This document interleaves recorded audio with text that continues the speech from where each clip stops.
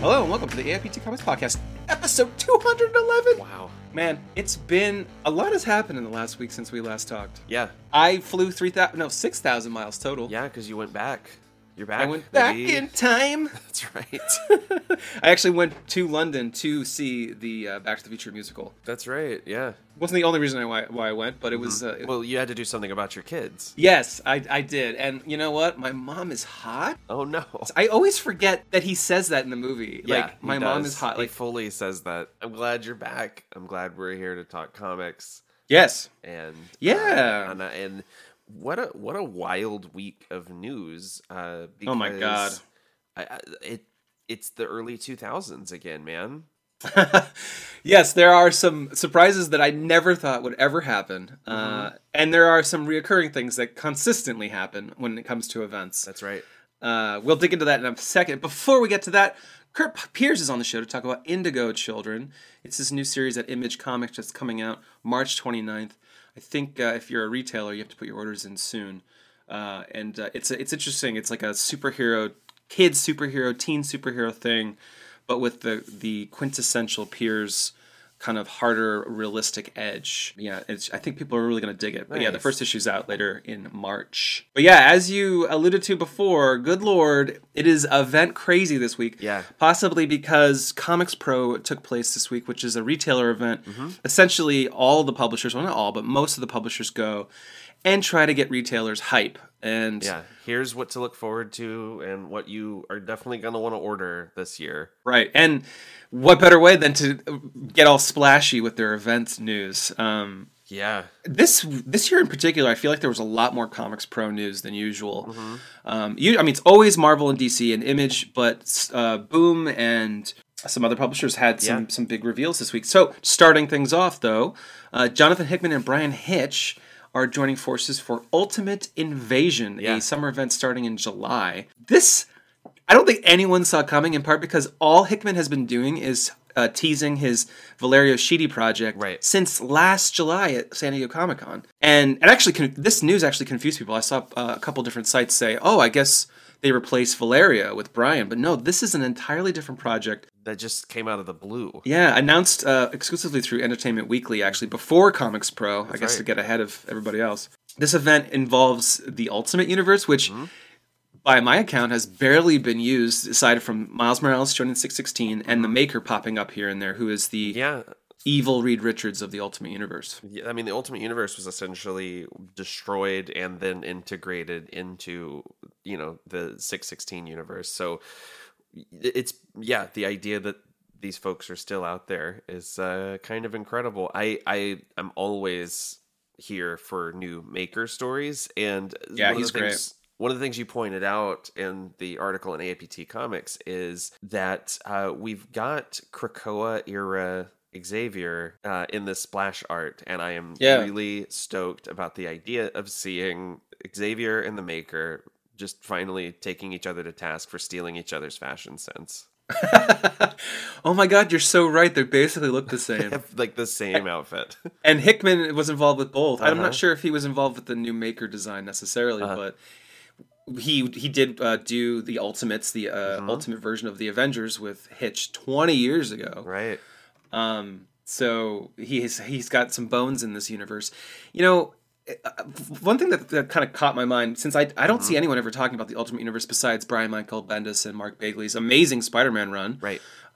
Is that, this is like an anniversary. They call out that it's been 20 years. So is Marvel like trying to get their bones together for this so that they can do big 25 anniversary books and omnibuses? Is this like that would be a salesy thing? I don't know if that's necessarily it. I feel like they're, Marvel's really leaning heavy on multiverse shenanigans right now. So it makes sense to me that your big summer event would be, here's different versions of the same characters meeting up and fighting. Right. But I don't know. I'm just happy they're doing it. I have a lot of love and nostalgia for the Ultimate Universe. It kind of lost its way there towards the end, but if you're going to, celebrate the characters in that time period, I think this is the way to do it. Have everybody get together against a common enemy. They're also promising there's going to be some sort of transformation of the universe, of the Marvel universe, not the Ultimate Universe necessarily. But Hickman does say something about inverting the original universe and getting from point A to point B, which makes me think... Interesting. Is he setting up the Ultimate Universe 2.0 or something? I mean, that would be great. I'm down for that. This is a crazy universe. I was looking on a Reddit thread about how insane it all was, and like... It got to the point where it seemed like Mark Miller and some other creators were trying to outdo each other with wacky, crazy twists. Like Cable is Wolverine, and like I don't know. Invisible Woman's trying to impregnate herself or something. Yeah, and then also just it got to the point where it just was so dour and gory and edgy. I hate to sound like get off my lawn, but I don't want to watch the Blob eating people. Like I don't want. Right. I don't know. It's just so but when it was on, and those especially those like first Spider-Man. I mean I have so much love for that Spider-Man run. Oh, it's so good. I mean, there are things in it that didn't quite work for me, but the first 100 issues are amazing. I agree. And much like Cody Ziegler mentioned on our 200th episode, like Ultimate Spider-Man got me back into reading comics heavily as a teenager. Right. So like that's a huge touchstone for me. What would you do if at the end of this little event, it's revealed Bendis is back and taking over Ultimate's 2.0, Ultimate Universe 2.0. I'd lose my mind. I mean, genuinely, I would. I think it'll never happen, but that would be insane. Not. Yeah, it seems like this is also a nostalgic element, right? Like you and I are just talking, like we were at an age where this was hitting hard, and now we're at an age where we have lots of money to spend. That's right. I'm so cynical about this. But also, Marvel announced it may not be an event, but they also announced Contest of Chaos. Yeah. We have almost no information besides Absolute Chaos Corrupts Absolutely and a Brian Hitch, doing this crazy cover where all the heroes are fighting each other. Yeah, it looks like, exactly like you said, it's Contest of Champions, except way cooler and... I don't know, this is fun. The splash art's fun. Not sure what Deadpool is doing, but... with his splayed legs and arms out in the air, but it's a good... Getting uppercutted. It's a good image, for sure. I saw Stephanie Phillips say something a little cheeky, like maybe she's involved. Nice. Yeah, because all we have right now to go on, right, is that Brian Hitch did this teaser art, but he may not even be drawing the actual event. No, we have no idea. It's crazy. He's wrapping up a Venom run where he did every issue, which is crazy in itself. But he's got Ultimate Invasion coming out. Obviously, he did the cover to this. There's this secret Mark Waid Superman book that I think he's doing that hasn't been announced yet. Like, how the hell does this guy have time in the day to draw all this stuff? Yeah, no, it's crazy. Moving away for a second, and just for a second, don't worry, because we're going to get back to more event stuff. Marvel also revealed the new cover for Black Panther #1, which is going to be written by E. Val Ewing, with art by Chris Allen. This was actually announced on NBC's Today Show. Yeah, that's right. They showed the cover and the design of the Black Panther, which has a cool shoulder shield and a kind of a sheet. Yeah, right. wrapped around him. That's right. It's an interesting look. I dig it. The look itself, and the cover has Black Panther in the city on some scaffolding scaffolding, some beams. So he's got this hunter vibe. Yeah, and yet he's in the city, so I wonder what's going on here. Love it, and he's still a fugitive from his own people. So, but he refuses to not be the Black Panther. So now we're getting more of a creature that stalks the night type of Black Panther story, which I love. I think that's such a cool. I mean, obviously, I always prefer T'Challa, large and in charge, but this is a really interesting take on the character that we haven't quite seen like this. Yeah, Eve said a little something to the Today Show. I can't get it out because I can't believe the Today Show is talking about Black Panther or even comics. But she said it's going to be edgy and kind of homespun. Nice, I like that. Sleek and slick. Interesting. We'll see. I think it's about time that we've gotten a new creative team on Black Panther. I know a lot of folks that haven't been enjoying it for some time, so it's good that they're kind of refueling it with some new creatives. Marvel, speaking of refueling, Marvel and Essential Sequential are teaming up for a print program called Marvel Signature, which is already available. You can go to their shop and buy prints and lithographs and all sorts of cool, high-quality prints.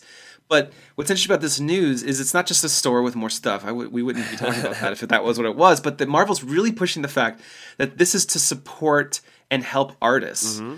So that, I mean, they obviously would never talk numbers, but maybe these artists are getting a bigger cut than they normally do, because we all know comics creators barely make a living at this stuff. I mean, yeah, they're most of them are freelance, and that means that there are a lot of other things that need to be covered on the outside, right? Right. And then some really cool stuff in here. Arthur gorgeous. Adams, Humberto Ramos, Brian Terry Stelfreeze. Dodson. Yeah, there's Jen Bartel. I mean, they came out swinging with the quality artists. And they have some signed prints in here, too, that are really cool. Nice. Yeah. I wish I had more wall space, but I literally have art in a closet that I used to have on a wall, but I don't have room for it anymore. I do have room, though, for this new Marvel HQ app. Yeah. Which I am downloading right away, because since it's for kids ages 4 to 7, I can't wait to start using this app that Marvel announced right at the beginning of Comics Pro. They're teaming up with Story Toys, who is actually building the app for them and publishing it. It's launching in May. If you go to ampcomics.com, you can see some screenshots of some of the games. Cute. Like, educational games. You can make your own comics in color, and this is really fun. I would have gone like absolutely apeshit for something like this when I was a kid. Oh, totally. I did have a CD-ROM that like let me create like Superman and Batman stuff. Like, I can't remember what it was called, but I was so obsessed with that thing. But this is so cool. It is free to download, but like every free to download game these days, there is going to be some sort of subscription tier to get extra stuff. But I love the screenshot of the coloring of Captain America is really cool. Like, that could inspire future artists. Absolutely. When we're 80 doing the show, we're gonna have an artist on the show, and they're like, "Oh, Marvel HQ, I use that so much." I'm from the HQ generation. All right, I know you've been dying for more event news. So Star Wars Death Metal. Yes, Star Wars again. Marvel announced via a teaser, which tells us almost nothing, but they announced another crossover for their Star Wars line, which will include Dr. Aphra, Darth Vader, Bounty Hunters, and Star Wars. The quote on this, and it's coming out in the summer, is "First, it comes for the metal." What metal? Is there a special metal I don't know about in Star Wars? Grok tried to kill the metal. There was a. This was teased in that. Oh God, what was that special that came out a few months ago? Where it was essentially, you know how Marvel loves to do their like look ahead to the next year specials. Oh yes. Darth Vader being told like, and then this thing's gonna be pretty cool. And he's like, "Whoa, I better get my comic retailer on the phone." Yeah. But I'm into it. War of the Bounty Hunters is still like the gold standard for Star Wars crossovers, I feel like, and really excited to see what they cook up for this one. Since they're saying it comes for the metal, what is it? I mean, it means there's something. There's something like an entity is like eating it. Yeah, I don't know.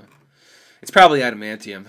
Well, my Star Wars brain immediately is just like, the color palette on the top of the page. We've got these like kind of streaks of red, and I'm thinking crate immediately, like from The Last Jedi. Like, are we getting something kind of centered around that planet, or am I just excited to see red? For red for me is always like Sith, but sure. Wait, what is that metal that Mandalorians use? Maybe it's that. Oh man, my headache will not allow me to pull up that information right now. I think by the time this event comes out, the new season of Mandalorian will be over. So yeah, I don't know. Not that they're connected at all, but in more event news, yeah, that's right. There's more. DC has shed light on their Night Terrors summer event, which Nathan immediately texted me after the news went live and said, "Such a silly title, and I love it. Great title. It's so goofy, and I kind of love it. If you're gonna do a spooky, Dead Man centric crossover, Dead Man / Batman centric Night Terrors, like I love it." It makes me think of Nightcrawlers from Always Sunny. Let's play Sure. Nightcrawlers. This one will be. I was just very excited by the teaser art, which prominently features, old school Sandman. Right. Yes, I saw folks talking about that. That was a surprise for sure. Mm-hmm. And it's cool to see Boston, aka Deadman, heavily involved. We don't have a ton of details, but we do have more than that Star Wars news. Yeah. Jesus. Josh Williamson's writing. Howard Porter and Gilliam March are drawing along with more people. We haven't been announced yet. But basically, it's the Trinity, Batman, Superman, and Wonder Woman, finding a body in the Hall of Justice of one of their earliest enemies. I wonder who that could be. Interesting.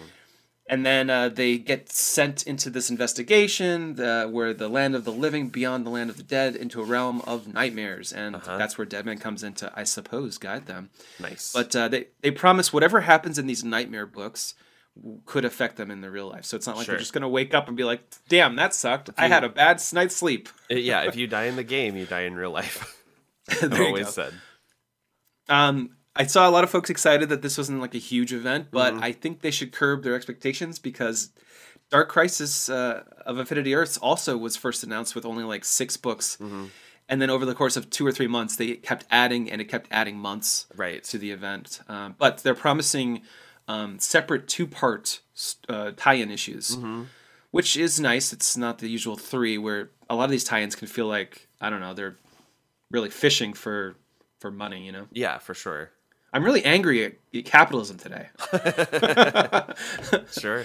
Speaking of capitalism, DC and Kodansha are releasing Superman, Batman, and a Joker manga that has never been in English before, but some of these have won awards and have gotten so much acclaim.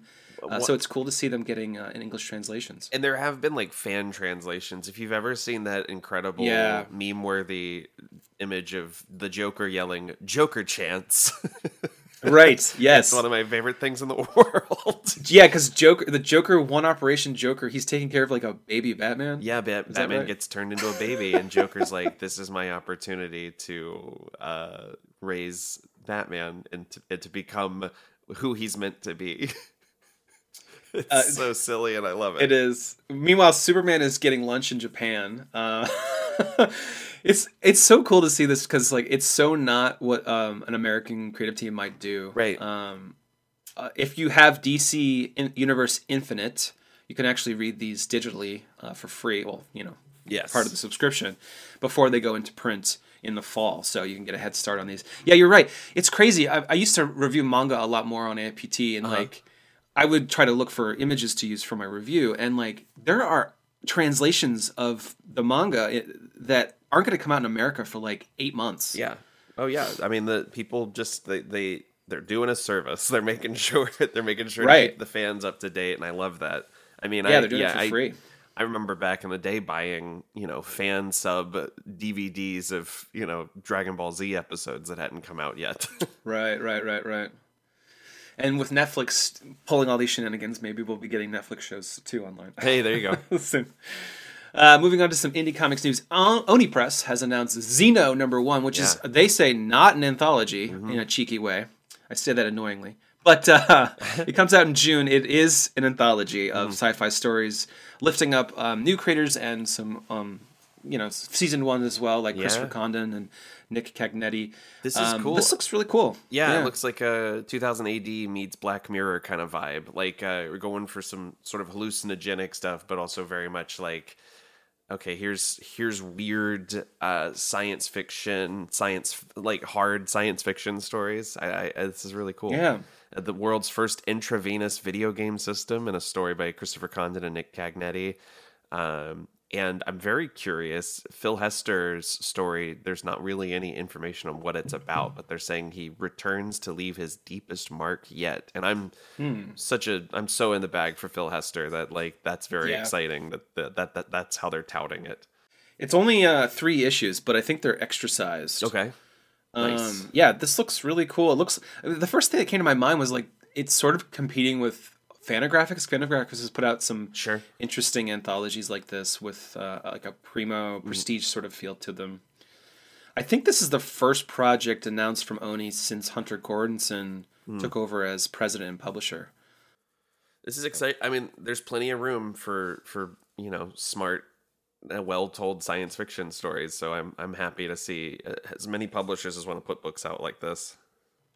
They got some stacked creators on the covers as well, like Andre Lima Arujo, who's on this show. That's recently.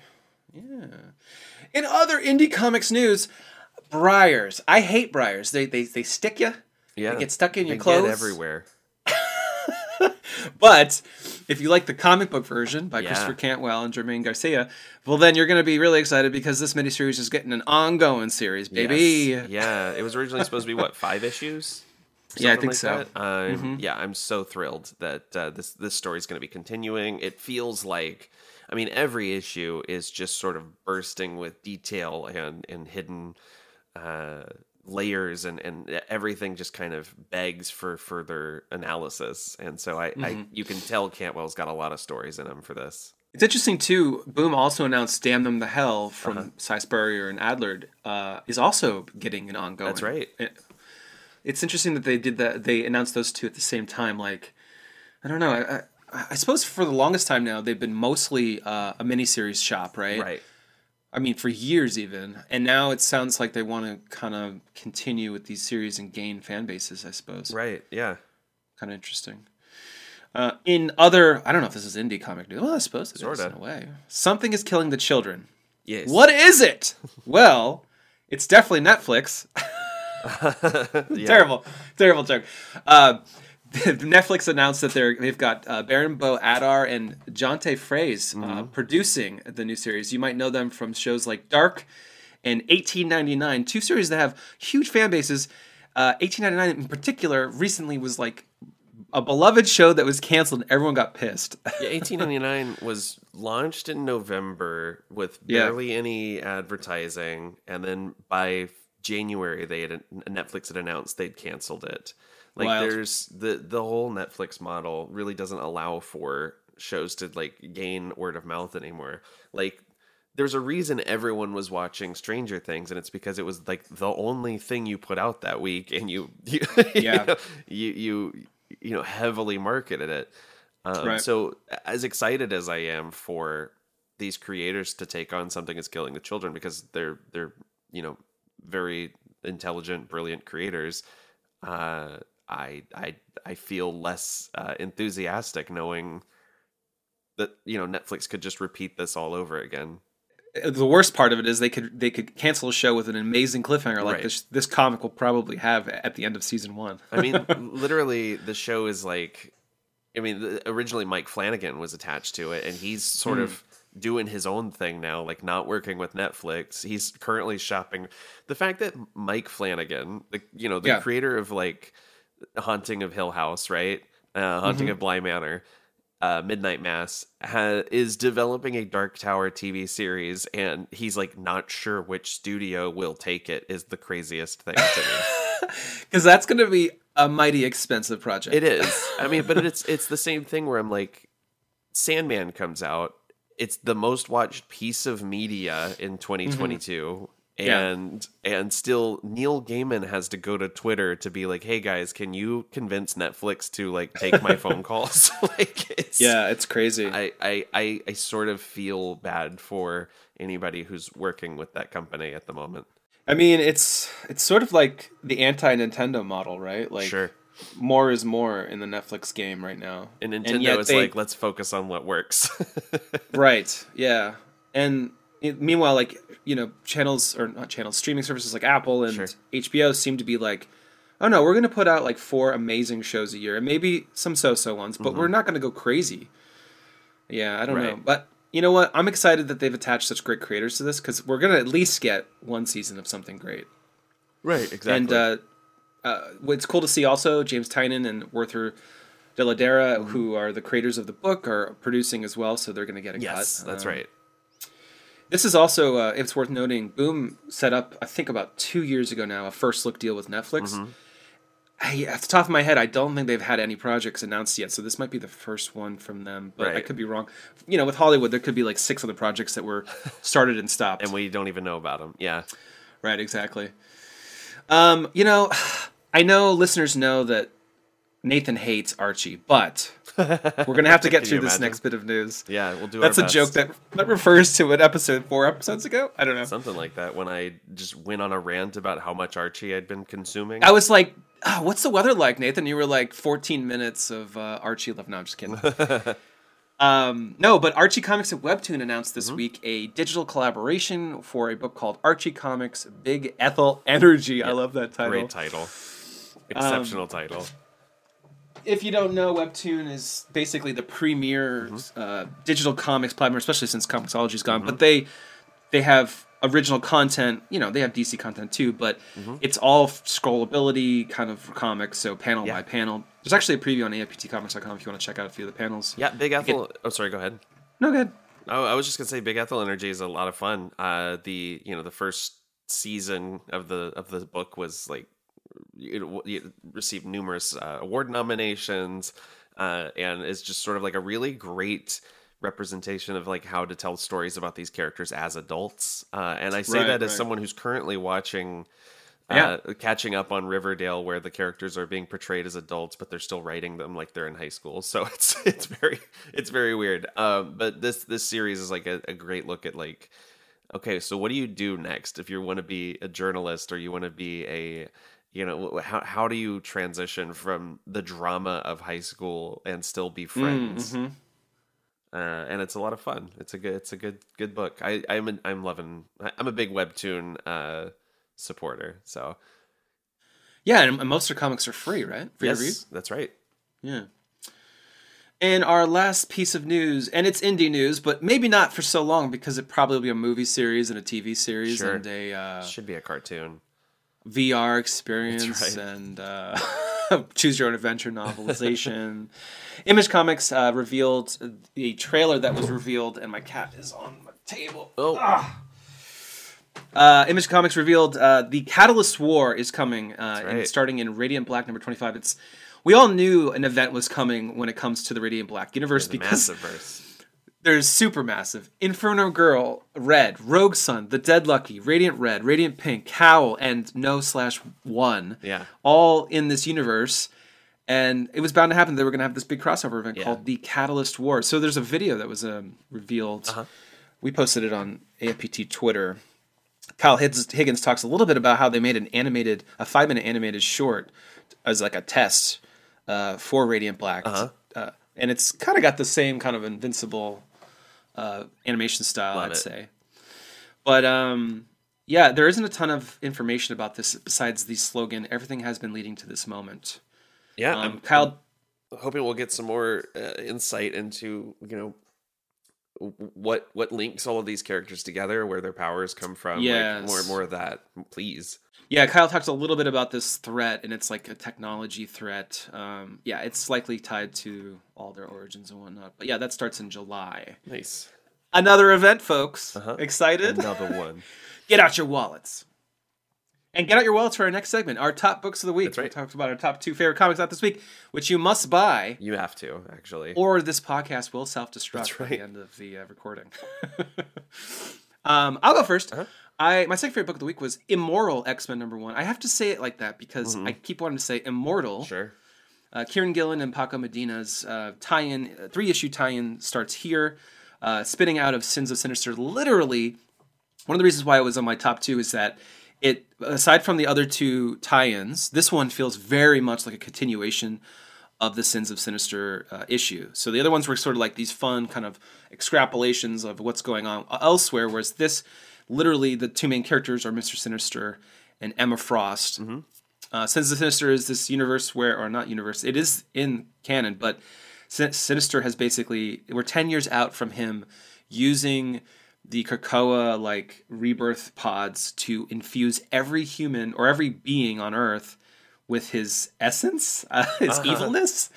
Not every single one. There are people that are holding out, most of which are humans, but this issue basically takes us a little bit further to show how right at the start we see Xavier tricking Nick Fury and a few other heroes into jumping out a window and killing themselves. Sure. But he's in tears around it. So he's evil enough to do it, but he hates it. And then meanwhile, Emma's like, "You little bitch, this is fun. we should throw everybody out windows." So we kind of see how the essence of these people or these characters are still kind of there. Emma is a little more evil than she used to be, and Xavier still is holding on to some goodness. Meanwhile, Mr. Sinister's plan to take over and be the ruler is really going sour here, because the council, while they are infused with his evilness and kind of are on the same plan, they don't really like him. They don't want him ruling the roost. So, right. and he hates that. So basically, we get to see how that kind of plays out. And Gillen's, I think his writing is great, and art is super fun and clean, and it's going to be really interesting to see how this story plays out. One thing I was like kind of racking my brain with though is like, who's the villain in this?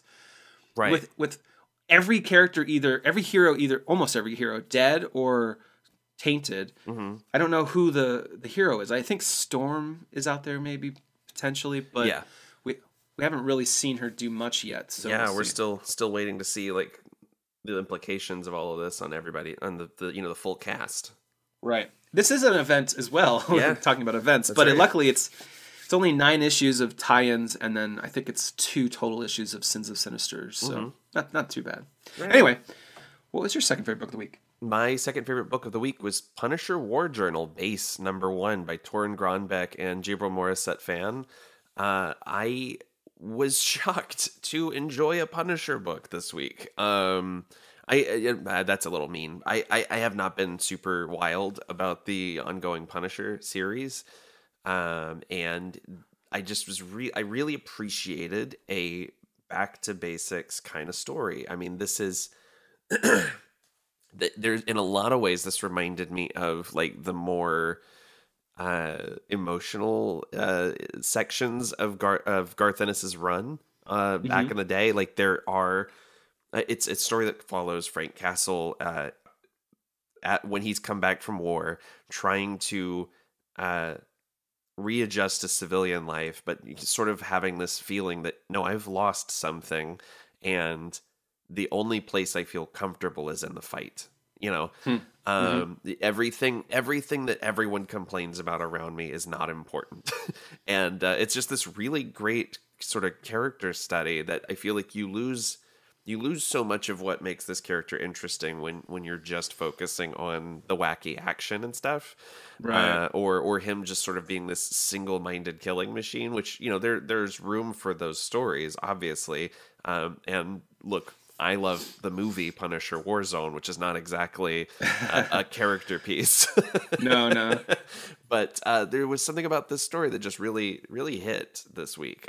This sort of quiet sadness behind the character that I just was fascinated to see explored in this kind of format. I've loved Torunn's work since she started. I think she was sort of working with Jason Aaron mostly at the start, but now she's taking over Thor. And everything she does is solidly written, and these Punisher tie-in, or not tie-ins, but like one-shots are really exciting too. Well, that was the funny thing about it, was like the first page of this book is like, the Punisher is now the chosen one, the leader of the Hand. He's trying to resurrect this thing, and he and in any way, here's a story about him being sad in his living room. That's funny. It's like the equivalent of like Galactus, like eating a planet and then like having like digestion issues. Right. And it just, like, this sucks. It really like, there's a couple of moments in this book that were a real gut punch, and I haven't like felt for Frank Castle in a long time. It's a good reminder to those people that are like, we should just cancel Punisher. No more Punisher, because the world's too dark for this. But I don't know if that's true. I mean, there's certainly an argument to be made, but like these are the stories that remind you that there is some humanity that can be plumbed from the character. Mm-hmm. Totally. Speaking of humanity, I think. Well, not really. All of humanity is so happy to have Superman. Yeah, Superman #1 came out this week. It's my favorite book of the week by Josh Williamson and Jamal Campbell. They were on the show a few weeks ago to talk about this. Good Lord, this book is so gorgeous. It's great. It's so pretty. You're right. Every panel is just like, that is a poster. That is a poster. That is a poster. It's also a series that is a kind of a return to basics in a sense. With Superman off in Warworld for what felt like a year.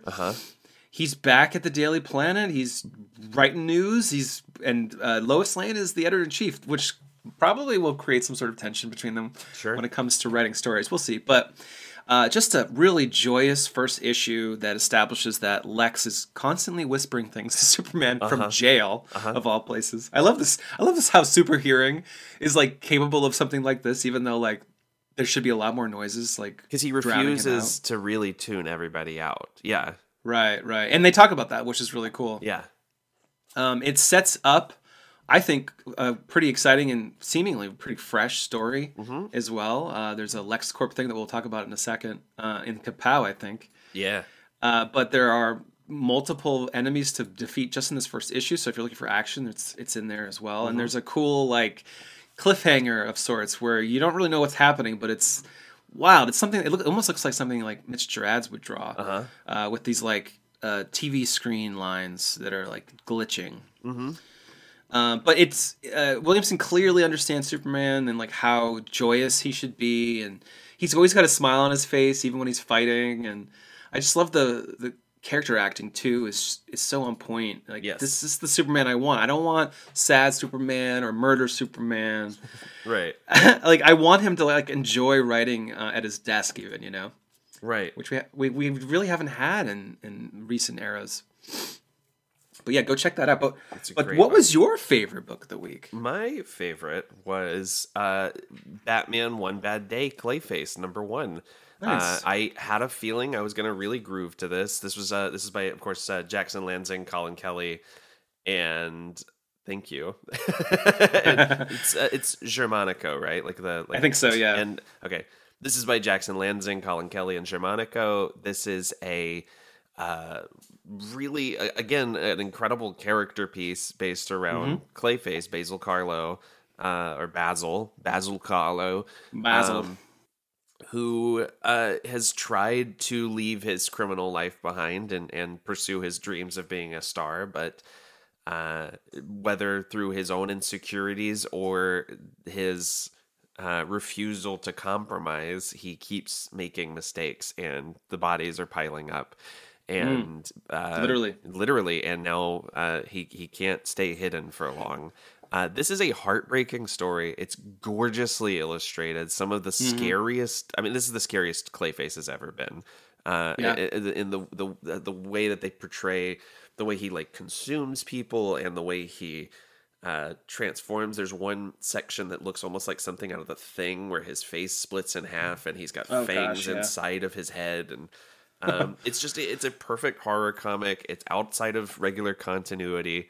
But it also is so chock full of nods to Batman the Animated Series. If you are a fan of that show, this book is like catnip.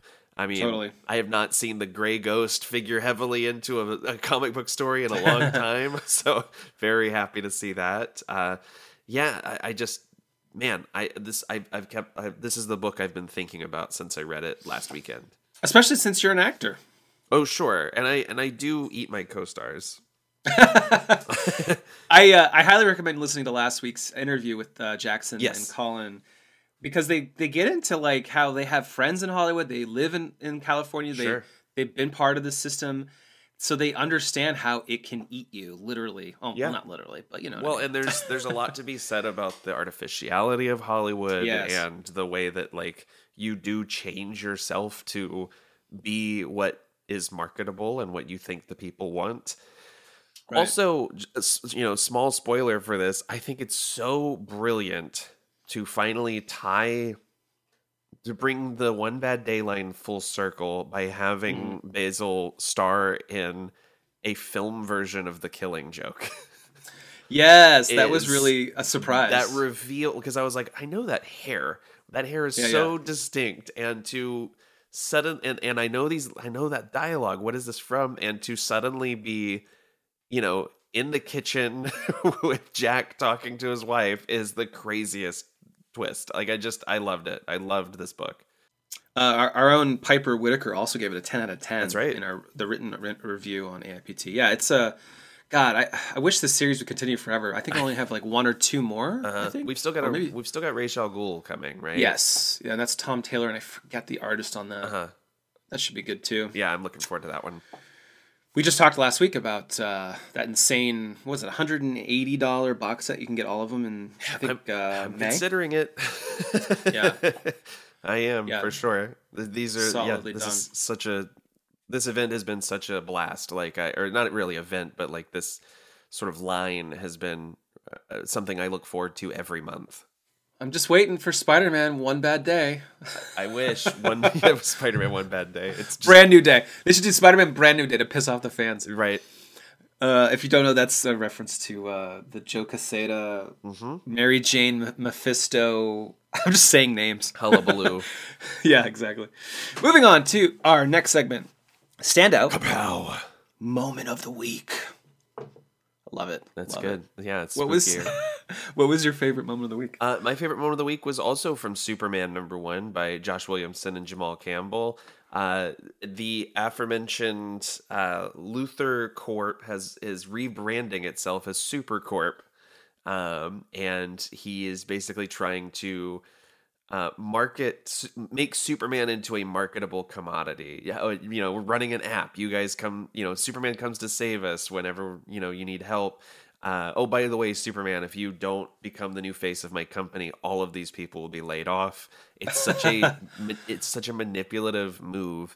But the thing that made me really, really happy about this is they show Superman basically this propaganda video they've created for Supercorp, and Jamal Campbell essentially gets to do a Ty Templeton / Bruce Timm impression for like a page. I mean, it is fully drawn in the Superman the Animated Series style, and I just really, really got a kick out of that.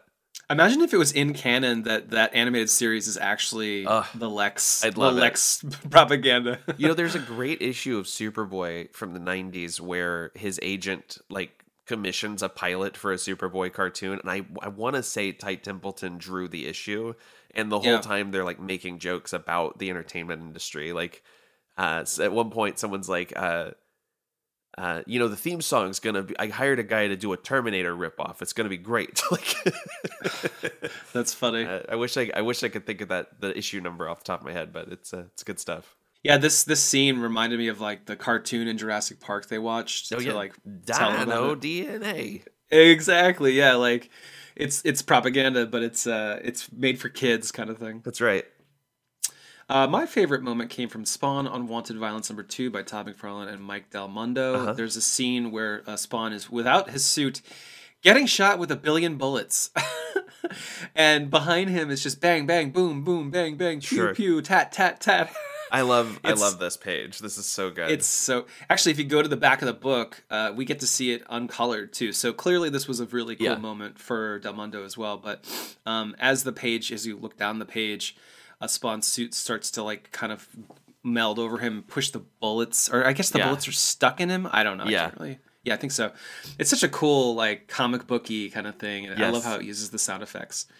Yeah, it's great. Moving on to our top books for next week. We're going to talk about our most anticipated comics on next week. I can't wait for Rogue and Gambit #1 by Stephanie Phillips and Carlos Gomez. Yeah. She was just on X-Men Monday earlier this week to talk about it.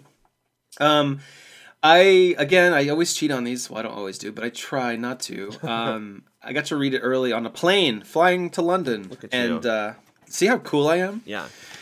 And Rogue and Gambit, you were just reading the book to practice your accent for when you got there. Yeah, I was hello, mon ami. Mon chéri. It's me, Gambit. That's good. Do the Gambit accent but in a British accent. Oi, oi. Is what you're doing? I like that.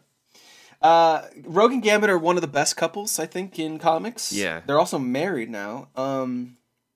And it's After cool years to see... of living in sin. I know, it's so gross. I'm kidding. But we've had a Rogue and Gambit book a couple of years ago, and I think everyone really loved it. Yeah. I think that was written by Kelly Thompson. It's just cool to see a couples book. You rarely see in superhero comics. Everyone seems to be single. Yeah, by editorial mandate. Exactly. And there's an interesting story taking place here involving some key mutant villains, and it's nice to see how Rogue and Gambit kind of function. Gambit, if you look at the preview, it's not a spoiler, he's pretty freaking drunk at the start of this book. So And Rogue has to just deal with it. Ugh, stupid spouses. Anyway, it also feels a little bit different from the rest of the X-Men, especially right now, but with Sins of Sinister. But it feels like a different kind of X-Men book, which is exciting.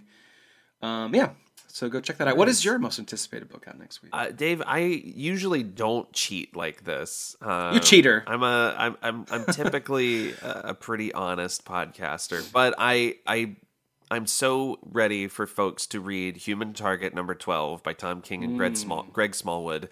I love this book. I love this series so much, and I think the way that I literally can't talk about this issue without spoiling anything, but like I am so excited for people to see that this plays out in a way that they may not expect. And it has, bar none, one of my favorite final pages in comics in a long time. Yes, yeah, it's all coming to an end now. It's been about a year since it started, right? Yeah, I mean they took a hiatus between 6 and 7, so it's been a little over a year. Crazy. Yeah, love this book, and I'm sad to see it go, but I think it ends literally the only way it can. Yeah, I can't wait to see what Smallwood does next. Oh my gosh, right, absolutely. He should only do maxi series like this or miniseries. Give him the time. Just give him the time to do whatever he wants. Announced next week, Greg Smallwood takes over Spider-Man in bi-weekly book. Oh my god, can you imagine? He would need 4 years to catch up. He'd never sleep. Yeah, exactly. Moving on to Judging by the Cover Junior. We're talking about our favorite cover art out next week. That's right, we're into next week now. That's right. I really like the variant cover by J.H. Williams III for Detective Comics number 1069. Yeah. Actually, this issue has a couple banger covers. Yeah, it really does. This cover, though, it's got me, bussin'. In its claws. It's got me bussin' because there's this demon, enveloping Batman, this red thing. And you can make out a hand. A red mist. Yeah. Yeah, it sucks for Batman when it comes to magical, supernatural things, I suppose. He has the worst luck. It looks like he's underwater too. Yeah.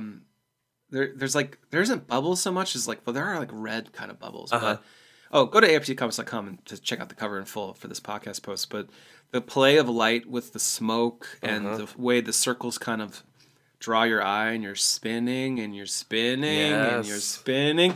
Anyway, God, Williams is so good. I think he was one of the first. I think Batgirl was Batwoman. Sorry, yes, was one of the first books I reviewed for AIPT 11 years ago. Yeah, now, and still one of the best looking comics that DC has ever put out. He was doing shit that should be put in museums. Yeah, it's so wild. Speaking of someone who was just at a museum in London looking at classical art, that's right. It's not a brag. Anyway, what is your favorite cover out next week? I love the variant cover by Felipe Massafera for Cosmic Ghost Rider number 1. Yeah. Honestly, I could have picked any cover for Cosmic Ghost Rider number 1 and been very happy with my choice. But this one just has such a classic 1970s Drew Struzan style movie poster vibe to it. I love the reflective chrome on his suit, which is reflecting the burning chains. I love that there's another of his face behind him, so it almost looks like it's a glamour shot for Cosmic Ghost Rider. The pose is so rad. I mean, it's good. It's a good over the top sci-fi epic cover. Right, it's one of those cheesy laser cats in the background pictures or whatever. 100%. But that's funny. It's just so cool. Very cool, yeah. Very painterly. Yes. Watch out, Alex Ross. Yeah, right. That dude rules the roost. In our last segment, to join us as Kurt Pierce talks about Indigo Children with me. It's a fascinating new series. If you like superheroes but you like them a little different, you might want to check it out. Yeah. So this is Kurt Pierce. Kurt, it's been months since we spoke, and you have Indigo Children coming out in March very soon. Thank you so much for being on the APT Comics podcast. Thanks for having me. I'm excited to be back. So for those folks out there who see the title Indigo Children and think, that is a cool title, I have no idea what that's about, what would you tell them?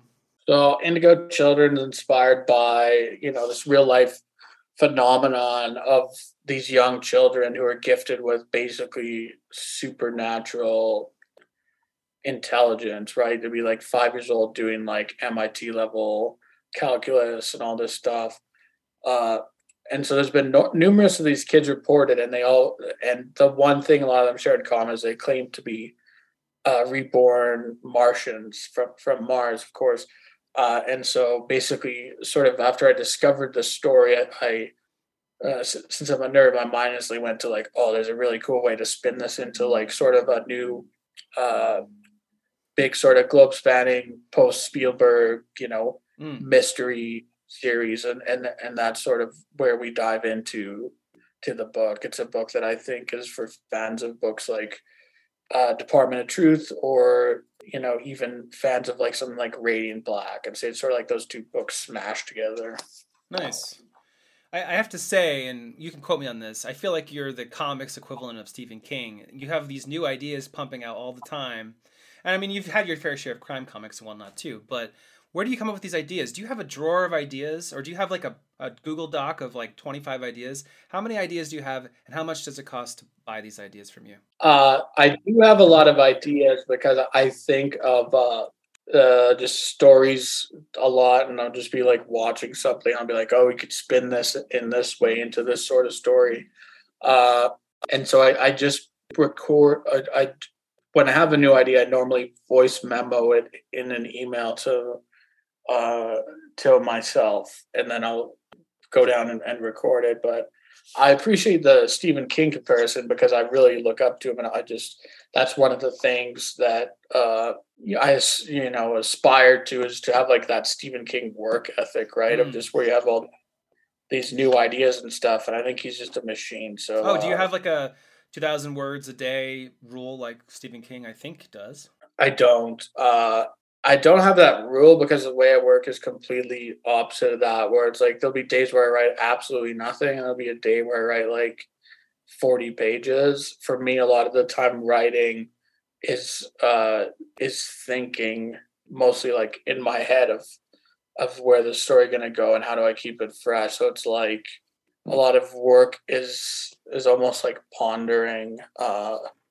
So I don't benefit by writing 2,000 words a day if I'm not going to be able to use any of the words. So sure, yeah, it's a weird process, but I'm pretty much always working on stuff, because even if I haven't cracked where the script I'm working on needs to go, I got to give letters to this thing and do the proofread on that. It's like there's always something to do.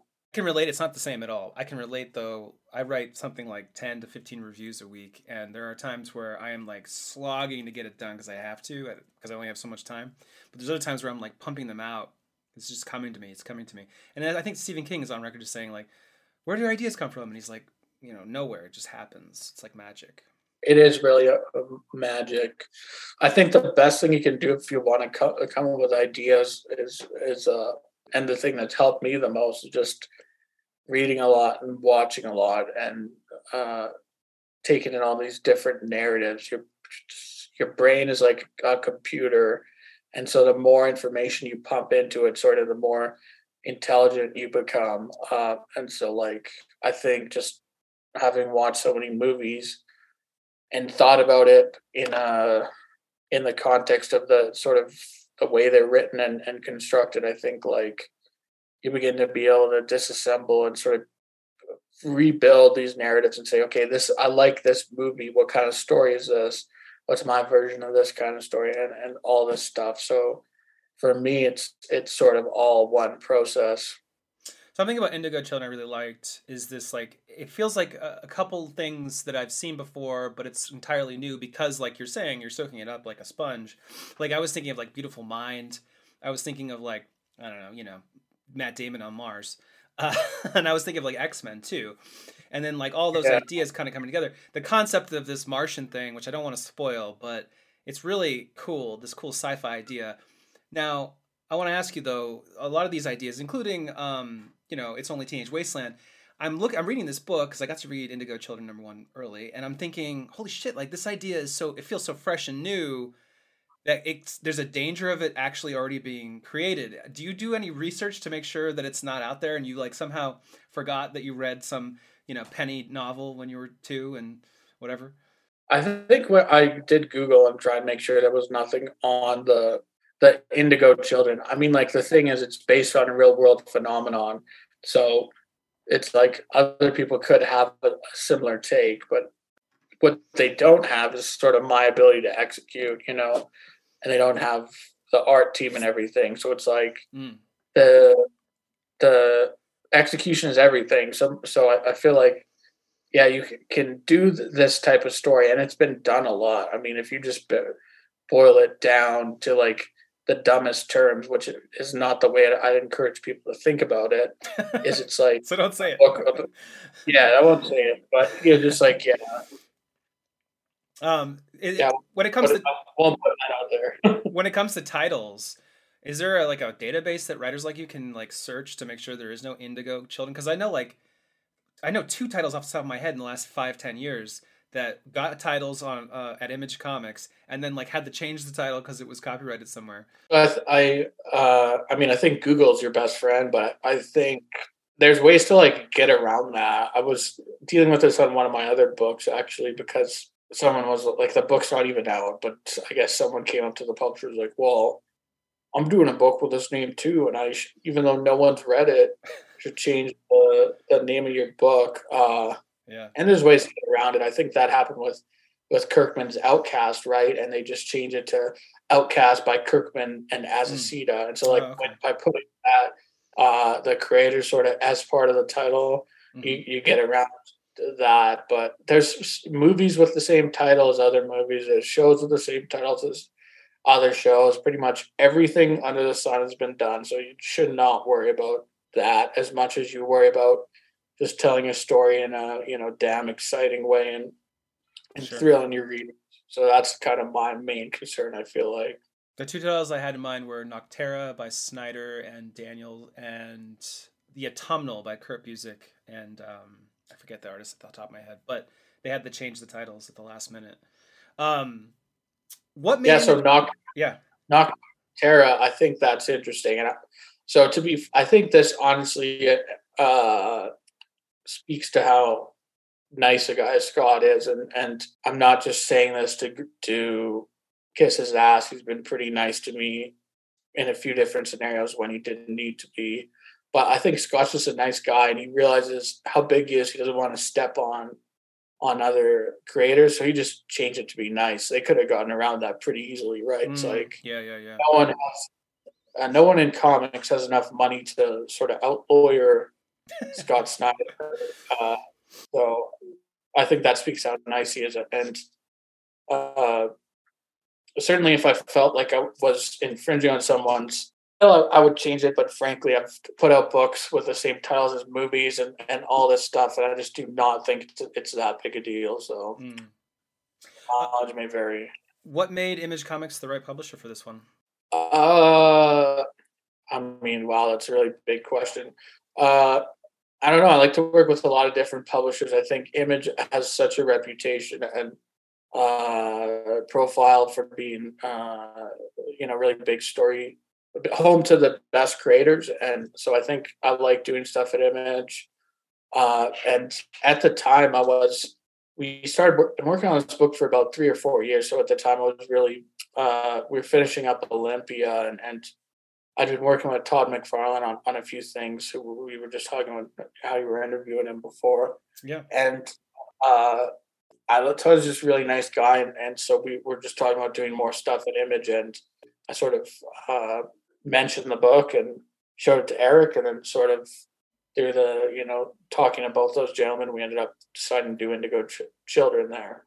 But yeah, I like the Image guy. Really respect the ethos behind the company, because I'm I'm an evangelist for sort of creator-owned and new ideas, and like I just feel like, and this is going to be the hot take of the interview where I say like one thing in an interview with you that like could like internet, but I feel like you shouldn't have to write fucking Batman to make an indie comic pop, and I feel like that's the only way books are popping off now, and I think it's insane. So I just hope that creators will just continue to take chances with new ideas and like invest in themselves, because I think like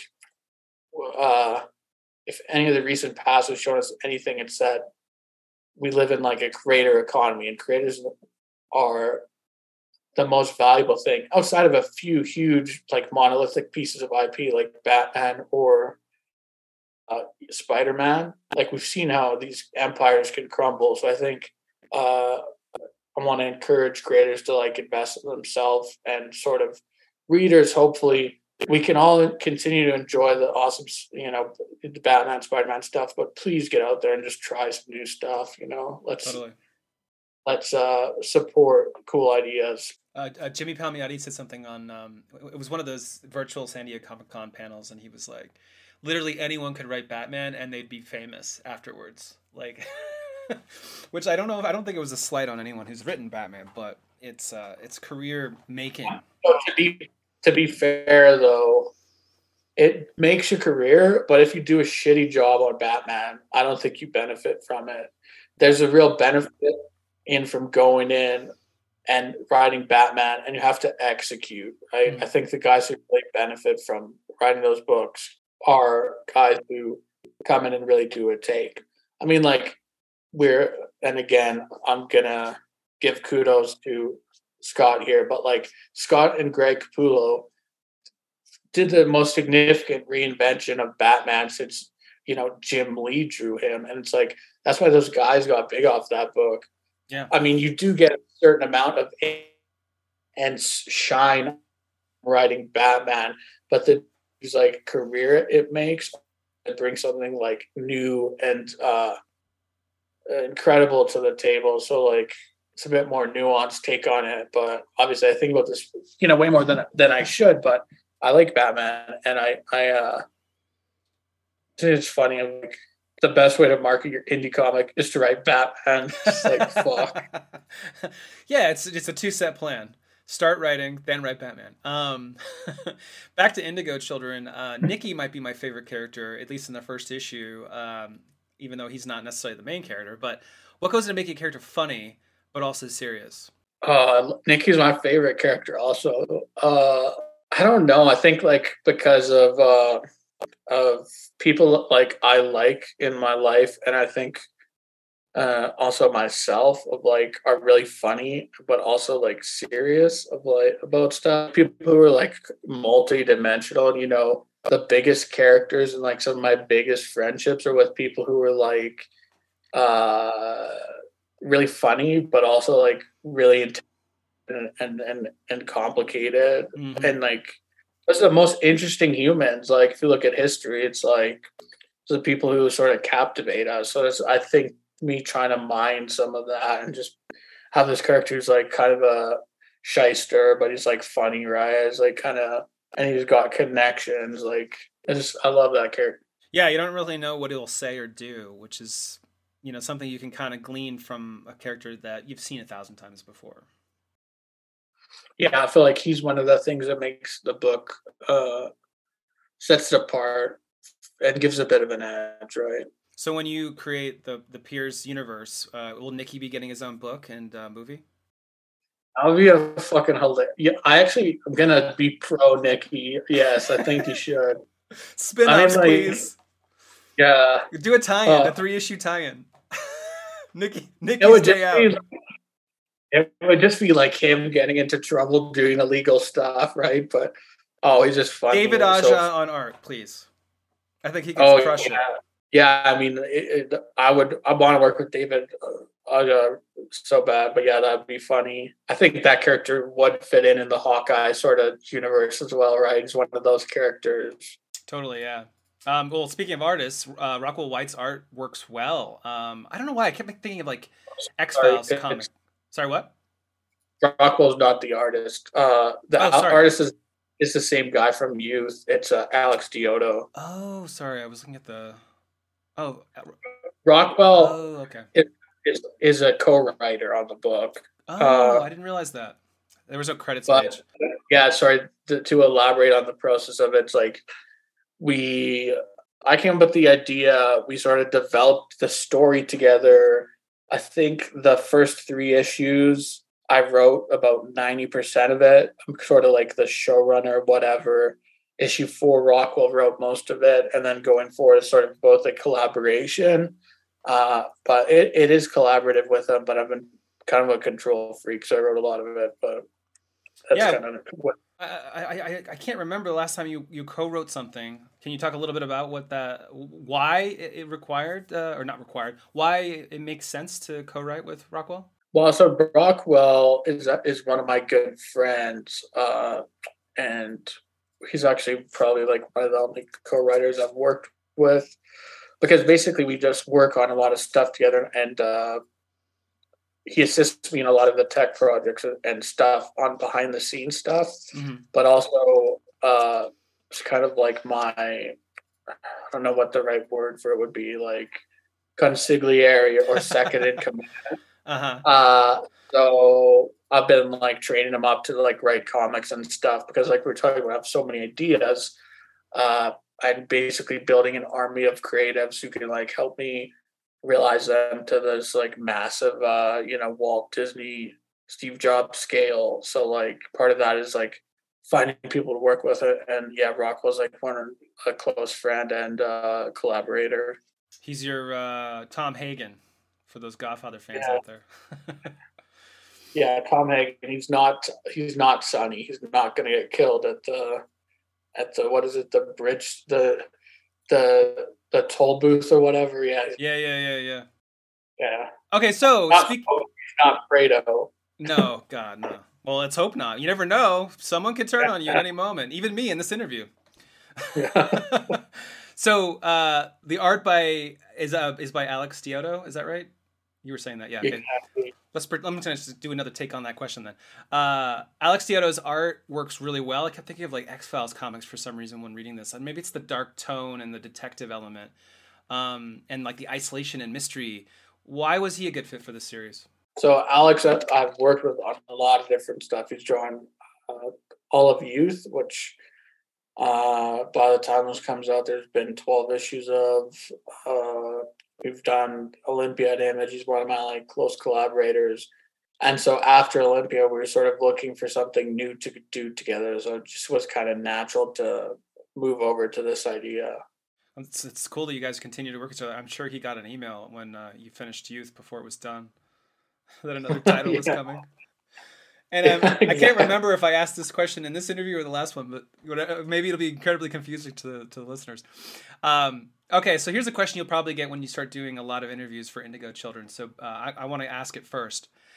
If you ever wrote X-Men, would it be like Indigo Children? I don't even know what my X-Men would be like. I feel like I would go for something like what Grant Morrison or like Jonathan Hickman did, where you have to have sort of a underlying ethos and idea behind it, but also sort of you want to like ground it in the characters and have to make it sort of recognizable to the fans. So it's a tall order to come with a X-Men take, but I think the best runs are ones that have sort of a high concept to them, right? Like in the X-Men run, I thought was really good. That does not get its love is the Brian Bendis one where it's like they come back in time. Right. All new X-Men with Stuart Immonen. Yeah. That shit was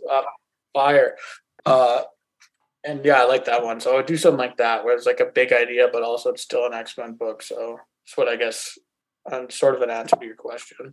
I am asking that question because there are like superpowers in Indigo Children. I don't think that's a secret or a spoiler necessarily. Did you have when you're coming up with powers for characters, because it's a bit eclectic in this book, did you have any powers that you were going with and it didn't quite work, or how did you come to the conclusion with the powers that are in this, not to give them away? We just wanted everyone to have sort of unified by like their sort of shared heritage and the root of their powers, but each person's powers manifest uniquely and sort of match their personality. So it kind of like all comes back to character elements and sort of the fundamental DNAs of the characters also manifesting in the power. So it's sort of like kind of having your cake and eating it too, where it's like, oh, it's a big, cool, flashy power thing, but also it's a storytelling opportunity.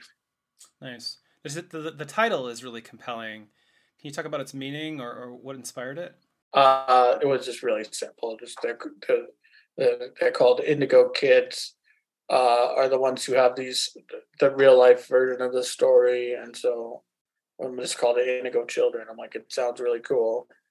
Let's do it. Since this interview is taking place in 2023, how was your?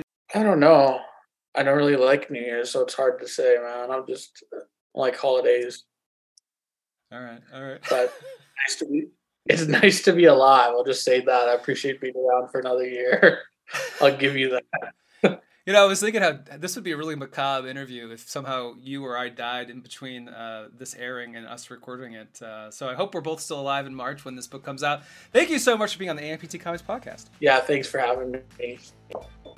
That's me touching wood, so none of us will kick it. Oh, I don't think I have a wood desk.